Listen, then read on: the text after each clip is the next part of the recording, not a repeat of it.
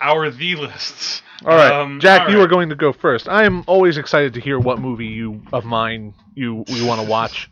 So lay it on me. What do you got? Right. Yeah, so what I decided to watch, because I actually own this movie, and I've actually started to watch this once or twice and just stopped for some reason or another after the first 10 minutes, and it relates to another movie that we just talked about a few minutes ago, which is Poltergeist. The house looks just like the one next to it. And the one next to that. And the one next to that. A young couple live in it. Give Ken a kiss.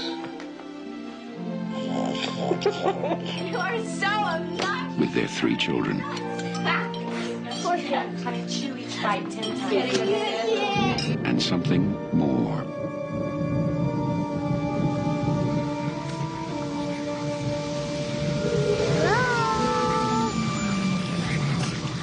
They're here. Tobe Hooper. Well, Tobe Hooper directed this, although you could say, arguably, that he directed this much the same way Victor Fleming directed Gone with the Wind, which might not mean anything. Is that a to you. movie in joke or something? Yeah, you got to explain. No, like, what happened was David O. Selznick was really the guy that, like, produced Gone with the Wind. He was the one really behind it.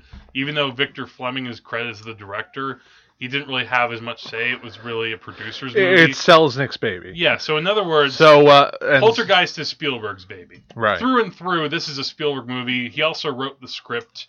And when you watch this movie, I mean, at least when I watched this movie, I saw a few things that felt like possibly like it was a Tobe Hooper movie. There aren't a lot of trademarks with him, except that you could say, corpses. Well, there are corpses. There are a couple of corpses in this movie. But what this movie is, you basically get much more, I think, for me, in a Spielberg light. And in fact, this movie was shot on the same street that they shot E.T. Because, E.T. and the Poltergeist were shooting right around the same time. In fact, Spielberg wanted to direct Poltergeist, but it was in his contract when he made E.T. that he couldn't direct another movie at the same time. Makes sense. So he was basically on set, sort of supervising, while E.T. was delayed with something. So what you get... So give us the plot of Poltergeist involves an idyllic family. The type that, the father watches football games with his friends, and you get wacky things like the other house next to them changes the channel and changes the remote, and they get into little fights like that. You have the mother, in this case, Williams, Jo Beth Williams plays the mother, and then you also have 2 daughters and a son. The younger daughter is basically the interesting one in that while she's watching TV really late at night, or she sort of gets up because it's all static on the TV, but something is calling to her. And the girl, of course, is played by Heather O'Rourke. And, of course, you get the sort of classic line, "They're here." And that basically refers to sort of supernatural entities that are going to invade this family's life. And at first, it seems kind of not that threatening in a way. I mean, it seems like... House is haunted by ghosts. Yeah, the house ends up haunted by ghosts. At first, but they're not sort of like there's like a transparent person over there, or... No, they're more like we're going to completely mess with your lives type of ghosts.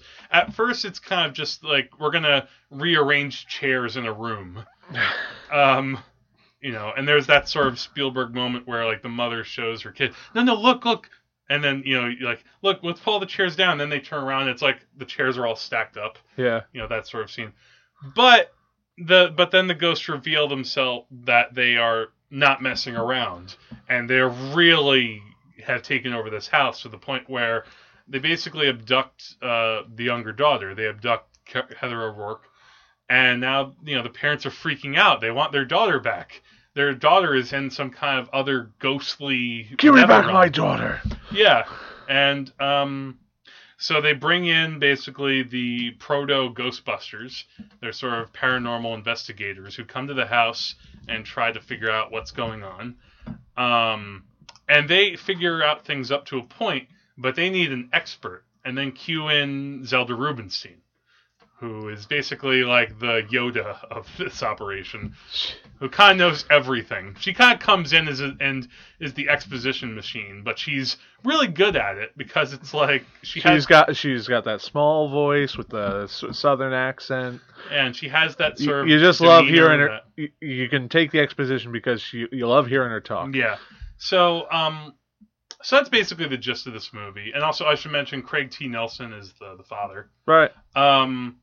Both Nelson and Jo Beth Williams are great in the movie. I love seeing Jo Beth Williams, especially. I felt like she made this mother three-dimensional in some ways. Like what I like too is the whole setup. You get to really know this family, and they're not a super serious family. They like to kind of joke around with each other, but in a friendly way. They're a family. They're a family. They're a basic family. But the writing doesn't make it unrealistic. You kind of buy them as a family. Right. You buy the husband and wife as lovers. You buy the kids as kids, who get scared at night of things. Everything checks out. Everything checks out, and that leaves a good foundation for the horror that's to come. Okay. So I like this movie. So let me ask you a question. What is your favorite scene from this movie? Good question. If it'll help you, I can tell you my favorite scene. No. I'm just thinking. I would say that when the little girl is abducted, that's really spectacular. Yeah. There's also, there's a really there's also that, and also there's a really great scene where it's like they're spending the first night sort of in the house, sort of tracking the ghosts with the investigators, and there's kind of like a quiet scene where the mother is talking with, trying to talk at night with the other investigators. And it's just a really nice conversation about their family and about the circumstances going on. Mm-hmm. That I liked a lot. My favorite scene is in the climax. Which one? I'm going to get to the final climax. Okay, the final. Okay, that's interesting because I want to talk about that. Well, Craig T. Nelson, his boss, he comes to the house and everything's going insane. And Craig T. Nelson, we realize what's wrong. And Craig T. Nelson, he grabs his boss by the shoulders and says, "You moved the headstones, but you didn't move the bodies!" Ah! And just goes insane. I figured you would like that scene. I did like that moment. Yeah, that's a fun thing. It's so overdone. I just love it. It is very overdone. That whole second ending is overdone. Here's my one problem with that movie. It's fantastic. I love it. But that's the quintessence of that scene. Craig T. Nelson shaking his boss by the shoulders and screaming at him. It's the equivalent of that moment. Did you see The Iron Giant? Yeah. You remember that moment in The Iron Giant where the rocket's going up in the air and he's like, "So the rocket is aimed for where the giant is. Where's the giant, Mansley?" He's like, "We can duck and cover." That doesn't work, Mansley. You know the moment I'm talking about. Yeah. Yeah. I love that moment. Now, here's the thing with Poltergeist for me. All right. I like most of the movie very much. Really good, keeping you on the edge of your seat and, in that Spielberg way, offering up certain moments of sentimentality, but it does work in this context. It's a fantastical setup, and the midsection's really enjoyable. The special effects really hold up. They're dynamite. We get a climax. We get a really good, perfectly awesome climax where Zelda Rubinstein, leading the way, gets the parents to go into the other realm through a very interesting step-by-step way that you really feel the tension as they are literally by a rope trying to get their daughter out. And it's really tense. It's really awesome. I was like, okay, this is a good ending. This would be a great ending for the movie. It doesn't end though. It feels like, okay, so the movie's still going on. It's the false climax. That's the false. Well, I don't even know if it's a false climax. This movie has two climaxes. Well, it's the You false get- climax in that you think that's where the problems are solved. Yeah, and supposedly the problem should solve there. Now, here to me, the characters through almost all the movie, they're pretty intelligent. They're not stupid characters. After that happens in your house, whether you think that the ghosts are gone or not, why would you stay in that house again? Well, Why would you keep staying there? Well, The maybe- father isn't there. well, like how many days after was it? Like, I think it was the next night. yeah, like they're not gonna move like right No, after. but they go back to stay in there, and it's like, how do they know the ghosts aren't all gone? Well, because the lady said the lady said that everything was fine. Yeah. And they're like, oh, our daughter's back. Nothing's floating around anymore. Chairs aren't stacking themselves. I think for me the problem was that the lead up to that second or the real climax, it's like, okay, I know this is coming because the movie's not ending. Okay, I know something's coming because you're having a slow build up to it. Like, it's almost that thing in Alien where, only in Alien it works better. Like, because in Alien, she blows up the Nostromo. She's floating away. And you see her kind of, she's taking off her clothes. She's finally going to relax. And all of a sudden, oh, the alien's still there. Oh, my God, the movie's not, oh, my God, this is intense. Yeah. That worked better there because the climax isn't as long. It's just her versus the alien. And she has to get the alien out. Here, basically, Spielberg decided, all right, I put you on one roller coaster. I'm going to put you on another one. And this one's going to be even crazier. And this is going to go over the top. And, by that point, all right, yeah, it still looks cool. It does. But it's not terrible. But by the time you're done with one thing, it's like they put you right back into it for another, 10 minutes. Yeah. And it was just too much for me. By that point, I was like, stop. You were emotionally exhausted. I was already emotionally exhausted. That first climax was very powerful. You had the characters actually, accomplishing something. Whereas in the second climax, it's just the house is messing with them. And then, things like the mother goes into, the pool and all the corpses pop up. Yeah. That's one of those moments like in... not quite as bad, but in Temple of Doom, where Kate Capshaw is just surrounded by the skeletons, and it's like It's like, oh, come on, come on. Oh, I will admit that moment with Craig T. Nelson is pretty funny. Yes. Especially because the other actor who plays his I don't know, is it his boss? Yeah. He's, okay. Or like the guy James Karen. Yeah. And I like him a lot because he was also in Return of the Living Dead. And I love him in that movie. If you want to see a master's class in ham bone performance, watch Return of the Living Dead. I love that movie so much. So I would say, Poltergeist is, I've seen a lot of these, haunted house, scary type movies. I mean, we get so many of them now. They're almost a dime a dozen, between the paranormal activity movies. And they take themselves far too seriously. They take themselves way too seriously. You can't get invested in the characters. This is clearly kind of like the prototype for many, many movies to follow. But it's a good prototype. I wouldn't say that this is a prototype. Well, I guess there were other movies The Haunting. Maybe. There's The Haunting or House on Haunted Hill. But those are movies where the house was a very specific place where characters were going to it. This is a thing where you have a normal suburban family. It's basically, you have the light side of E.T., then you have the dark side of Poltergeist. So don't say parts of E.T. can get It's a twist on a familiar situation.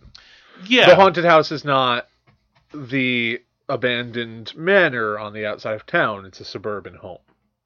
Yeah, exactly. Yeah. Right. It's very recognizable so that when the horror does come out, you can identify with a little bit more and you identify with your main characters more. Yeah. And I should mention again that, having likable characters really does help in a movie like this. It makes it almost essential. I really like Craig T. Nelson in this. I really like the mother. I think the mother was maybe my favorite character because she deals with a lot in this movie. Yeah. And she loves her kids, but the other two kids might be not the most developed, but they're They're not. I mean, they end up leaving the house anyway while they're doing getting the daughter out. Right. But I think maybe that's why maybe that's why they had to bring in that second. No, wait. The second climax had to do with everybody. Yeah. Everybody was vulnerable again. Mm-hmm. Basically, because you needed to do something. Yeah, it's interesting to mention something, by the way, that when we were talking about when we talked about Texas Chainsaw Massacre, how that had a little bit of reality involving Ed Gein, and sort of inspired by that. Poltergeist is partly inspired by something that actually happened. The Amityville horror? No. No, but really about how there was apparently this park in Denver, Colorado. It was called Cheeseman Park. And it was originally a cemetery, which was converted into a park during like a beautification thing. Right. The man was hired to remove the bodies, but he scammed the city into overpaying him. And then the city quickly ran out of funds. So they decided to simply leave the remaining residents behind in unmarked graves underneath the soil. Yeah. So the park was completed, but supernatural things started reportedly happening there. Yeah. A very weak comparison, but when that I'd known about that, and when, yeah. I mean, it's whether supernatural things or not really happened, it's still a great premise. Yeah, it's a solid premise. I mean, again, like I said, characters drive this. The special effects hold up really well. Yeah. Like, a lot of times with certain horror movies, they'll go for like a CGI effect, and it's not. The filmmakers won't know, like, unless you shake them and tell them, like Craig T. Nelson, it will not hold up in 10 years. Like, the reason that. I don't love the original Haunting as much as you do, but the reason I would watch that at the drop of a hat over, like the remake, for any number of reasons, is that the special effects in the 1999 Haunting suck. Yeah. They just don't live up today. But there's a lot of gotcha stuff in the movie that's fun. Basically it's a fun movie. I wouldn't say it's anything deep. I think Hooper and Spielberg just wanted to get, audiences at you the could malls. show it to younger people. That's the thing, too, actually. It's not a very bloody movie. It is a PG-rated horror movie. But it takes a few risks. It does take some risks. There are like some that mirror scary scene. Things. Oh, yeah. Yeah. Maybe it's not. It's a PG movie. It's a PG movie back when Spielberg was still pushing the boundaries of PG. I mean, Raiders of the Lost Ark is PG. Yeah. That has, and Temple of Doom, face melting. I think, was like the last movie of PG, having a man's heart ripped out of his chest. You can't get over. Nobody can get over that. It's like that is in a kid's movie. Compared to what happened in Temple of Doom and Raiders of the Lost Ark, I mean, anything that happened in Last Crusade is kind of tame. I mean, even like the one really bizarre death is kind of non-graphic in its own way. Yeah. I mean, it's still a little haunting, but still, it's not the sort of mind-scarring thing that will that happened to me when I first saw Raiders of the Lost Ark. Yeah. And I was not ready for that. Yeah. I mean, when I watched Poltergeist, I don't know if I'd say it was like super scary, but it was supercharged. And it had the intensity to it that I think does hold up. And I do think, it can be enjoyed by the whole family. Like I said, when I compared it to E.T., it is like buying a record album. E.T. is one side, Poltergeist is the other. Huh. That's an interesting way to put it. Yeah, and you get like the family experience of like, a lovable sci-fi movie, which also that movie had some dark parts to it, or sad parts. But this movie is just like Spielberg saying, I want to get you in the room and scare the shit out of you. Which it's fascinating if you read about Spielberg's history, like that, a movie like Poltergeist is probably very personal for him in the sense that he apparently spent a lot of his childhood just scaring his sisters. And he was like the one boy with like 2 or 3 sisters and would just spend a lot of time just scaring the crap out of them. And it's kind of That's my he was dad kind- was the oldest of wait, let me see. 1, 2, 3, 4 children, and I had 4 younger sisters. Okay. Did he scare any of them? No, I don't think so. I think he was too busy doing other stuff. That's But yeah, so I enjoyed the movie. I'm glad I finally watched all of it. I forget why I never watched it all the way through. I think I don't know. The start is a little. I'm not gonna say it's slow, but you do have to sit down and watch it. You can't do something else while it's on. yeah. I haven't seen any of the sequels. Have you? I heard they're not that Nah. good. I mean, why follow it up? I mean, what, they're going to go to another house and get haunted? And the daughter's going to see more stuff in her TV? You want to hear one of the lamest things? Mm. I think there was a sequel to the Amityville Horror. Oh, yeah, well, there are 2 sequels. Yeah. There's also Amityville 3D. And one of them is like a haunted dollhouse. Oh, seriously? Yeah. Oh. See? This is why a lot of direct horror sequels aren't so good. No. Although I've been curious for a long time to see Exorcist 2. I haven't seen it. I hear that Exorcist 3 is an underrated I've heard that's masterpiece. underrated. I hear Exorcist 2 is just freaking weird. It's kind of like the 2001 of possession movies. I've seen parts of it. Okay. It seems like a real trip. But yeah, so Poltergeist. and Richard Burton. Oh, and Exorcist 2? Yeah. Yeah. I've seen clips of it, and it's just like John Borman took that movie and went in a totally different John direction. Borman. I love John Borman. Well, we've talked about The mind behind Zardoz. Excalibur, and I talked about Point Blank. Deliverance. I gotta watch Zardoz again. I really want to see that again. I've seen it twice, and it doesn't really change much the second time you see it. Maybe, actually, I should say, if I saw it again, maybe I would try to be more open to it. Maybe I'm I just don't know. being nostalgic. That's the kind of movie that, when I talked about how my mom remembered the movie Little Murders, decades after she saw it, like the one time, I'm going to remember Zardoz for the rest of my life. It's not a good movie. No. It's a mess. But I love like when you have a giant stone head commanding things about the penis and the gun, the gun is good. Yeah. But I love John Borman's style. Like, yeah. He especially does good work with it in Excalibur. But yeah. But so Poltergeist. Yeah. Go check it out. If you want some good old fashioned Spielberg, really grab you and hold you horror. I think among his sort of produced but not directed horror films, I probably might prefer like Gremlins, but Poltergeist is close behind. All right, I'll have to check out Gremlins. I haven't seen the original. Oh yeah, okay. Right. You said Gremlins too? Yeah, we saw it together. Oh yeah, Ding. Yeah. I've mean to show Corey Gremlins for the longest time, just because. I'm pretty sure she was. Oh, never mind. Well, she saw Gremlins too. I mean, because she found Gizmo so cute. Right. And how can you not find Gizmo cute? So now it's my turn. Yes. All right.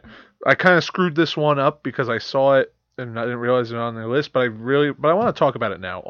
So you saw it? Oh, so you saw All About Eve? About Eve. Wait, but didn't we talk about this before? We talked about it a little bit, but not in depth. I want to talk a little more about it. So let's talk about All About Eve. So did you see it a second time? Well, no. but I found. So you didn't really watch it. But I found the notes that I took. All right. And, so let's go for this then. Okay. The film is about a bunch of actors and writers in the theater.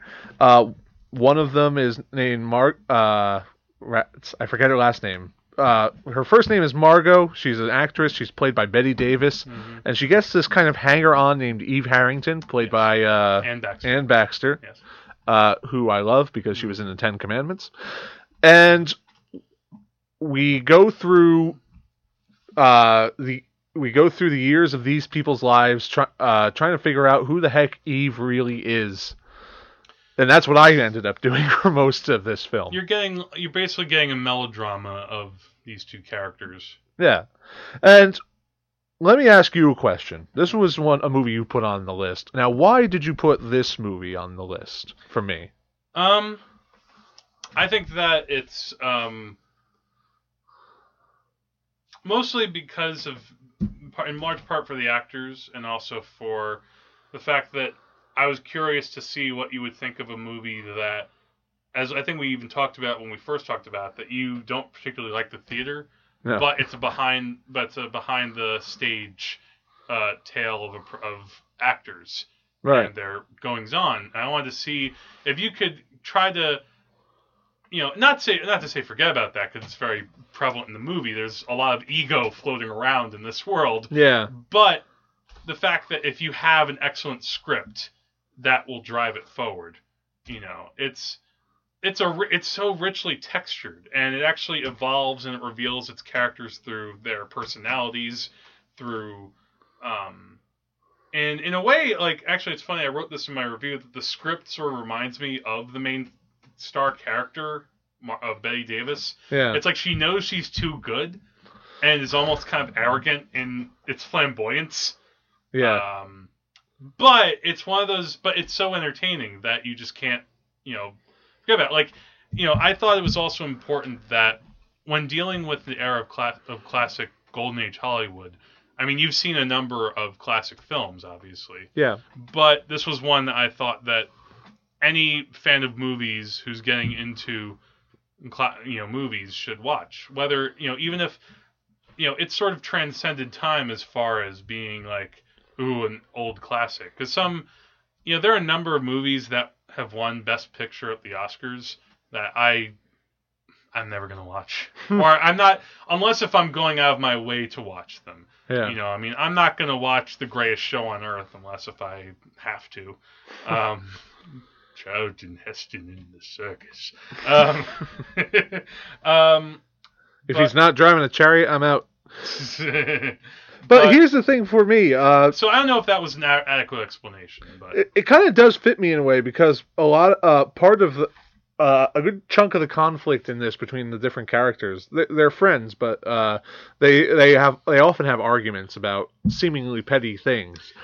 It could easily almost become like I'm putting quotes, chick flick. But it transcends that, and it's and some of their conflict is writers versus actors. Mm-hmm. Writers being like, why can't you just do it the way I wrote it? Or actors being like, I'm the one who brought your stupid script to life, and yeah, I'm a person who appreciates good writing more than I do good acting. Mm-hmm. I'll admit that. Yeah. I just have I'm not from an acting background or from working, or I don't work on a lot of films. Yeah. But another thing. But you don't have to necessarily work on movies or be in the theatrical world to sort of see these people as being relatable. Yeah, you can see when people are working off of ego. Yeah. And that's a big part of it. And usually it has to do with being insecure about something. Right. And of course, it's interesting that this movie came out in 1950, the same year of Sunset Boulevard, which is also a film about actors and writers, and the fact that also Gloria Swanson in that movie is starting to get a bit older, and she's trying to get that one more hit. And by this point, Bette Davis wasn't like that old, no. But she was still getting an age. You have like the older actress and the younger one. Now that you mention that, that's a big theme going through this film, insecurity. Yeah. Mm-hmm. I mean, Margot, she's insecure about her age. Her boyfriend, on and off again boyfriend, is insecure about their relationship. Mm-hmm. They've been going back and forth and thinking about marriage and not thinking about marriage, so he's insecure in his relationship and his masculinity. The writer, he's basically insecure about his future. What is he going to do? Is he going to keep holding on and writing things for Margot, or is he ever going to do anything different? I forget. Is the writer George Sanders? No, he's the critic. Okay, that's right. Yeah. And then Eve comes in, and she's not particularly insecure about anything. No. She is a leaf on the wind. she flits back and forth, and for a while I couldn't grasp the thread of this movie. Like there were all these characters, I knew who they were.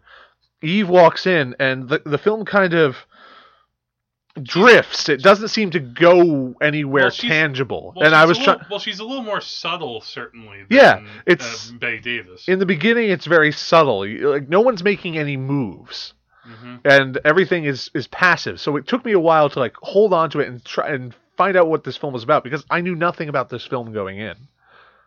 I didn't even read the back of the box.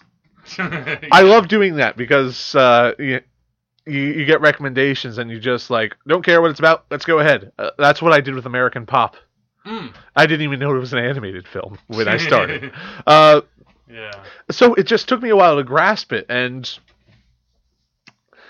that's probably a good way to do it because Eve really sneaks up on everybody. Yeah. You get the sense that there's something behind her. And you don't know if it's because it's like the characters. Are they just jealous of her, or is there really something not right about her? And you don't know.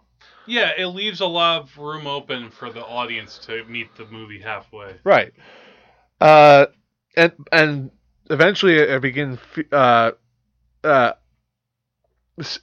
seeing Eve as rather parasitic. She's like a leech, like that's not hurting anybody, but her mere presence, it makes you feel uneasy. One of those people that when she walks into the room, the mood changes a little bit. Yeah, because even though Eve doesn't really do anything, she manages to get.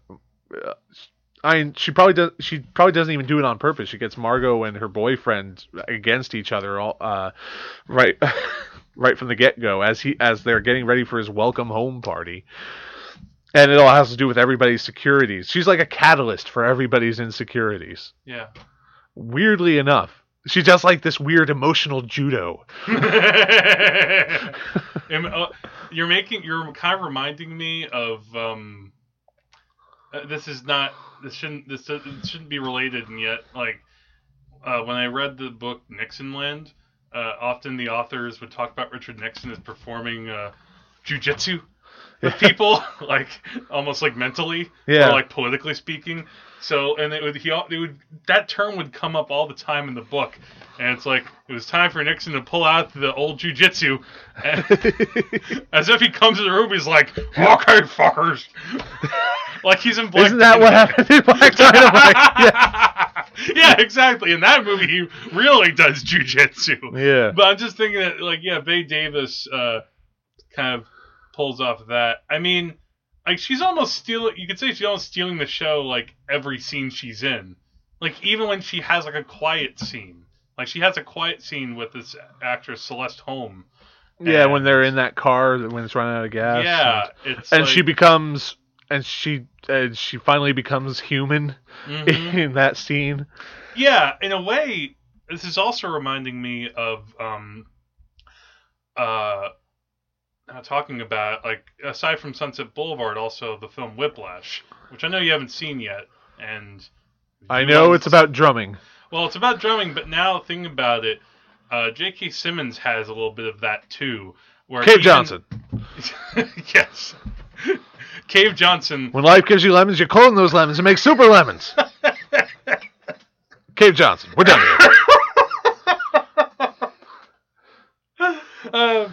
No, when he has like a scene in a couple of scenes here in Whiplash where he kind of seems like he's human, and yet even there's still a little bit of that manipulation going on. Oh, I saw some clips of him in from the Oscars, and I'm like, yeah, I wouldn't trust that guy. So yeah, he kind of reminds me of Morgan Freeman in Stand By Me. Have you ever seen that? Of course. Morgan Freeman, he yells at all the teachers and 33 percentile. That means they can hardly read. And at that point, I would have been like, I was laughing through all that movie. I know, but I'm the kind of person who, if I was in that situation, I would just say, okay, I'll do whatever you want. Just stop yelling at me.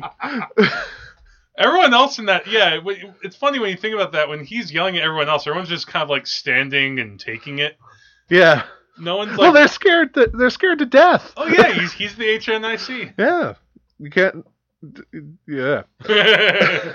So, all about Eve. Anything else you want to say about it? Well, even though I hate the theater, I could easily recognize all these people as theater people. Now, here's a question for you. Did it... Oh, actually, two questions then. So, did it make you like the theater anymore? Not really. The theater is too intimate. Like, actually seeing people being on stage and vulnerable makes me feel uncomfortable, I think. Huh. You can't, like... But you don't see that separation? No, I mean, in a movie, it's easy because there's a whole screen and a whole I can world. maybe see that. They're in a different dimension. I get what you're saying.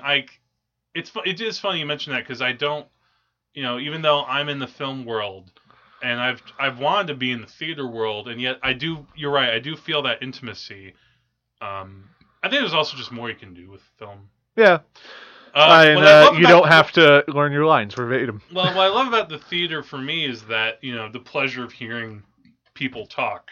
And I like that aspect. Now, here's a question. What's your favorite scene? Well, I think my favorite scene... If you can remember it. Here, I'm thinking back. The scene that really sticks out with me is when George Sanders really exposes Eve for who she is. Oh, yeah. Because he's awesome. Like...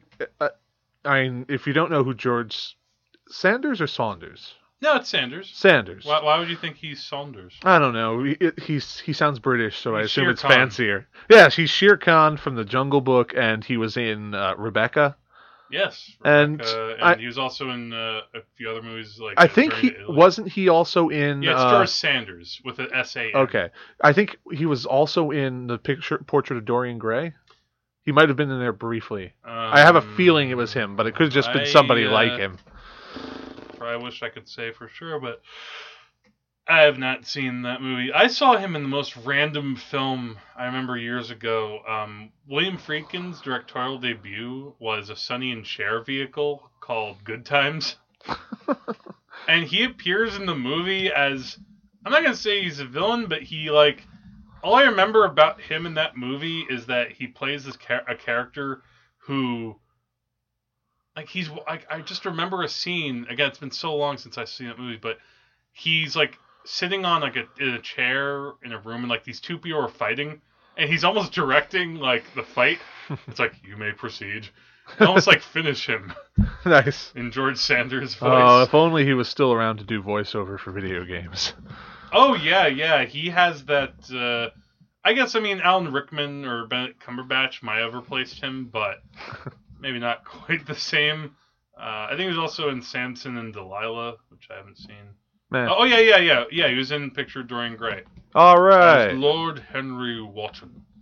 Or something. I haven't seen that movie. Lord Henry Wotton. Lord Henry Wotton. Oh, what joy. You're going to come into this room now and try to tell me things. Do we just have a lot of dead air right now? You look like you're thinking of something, and I let things hang a little bit. I flashed back to Vietnam for a second.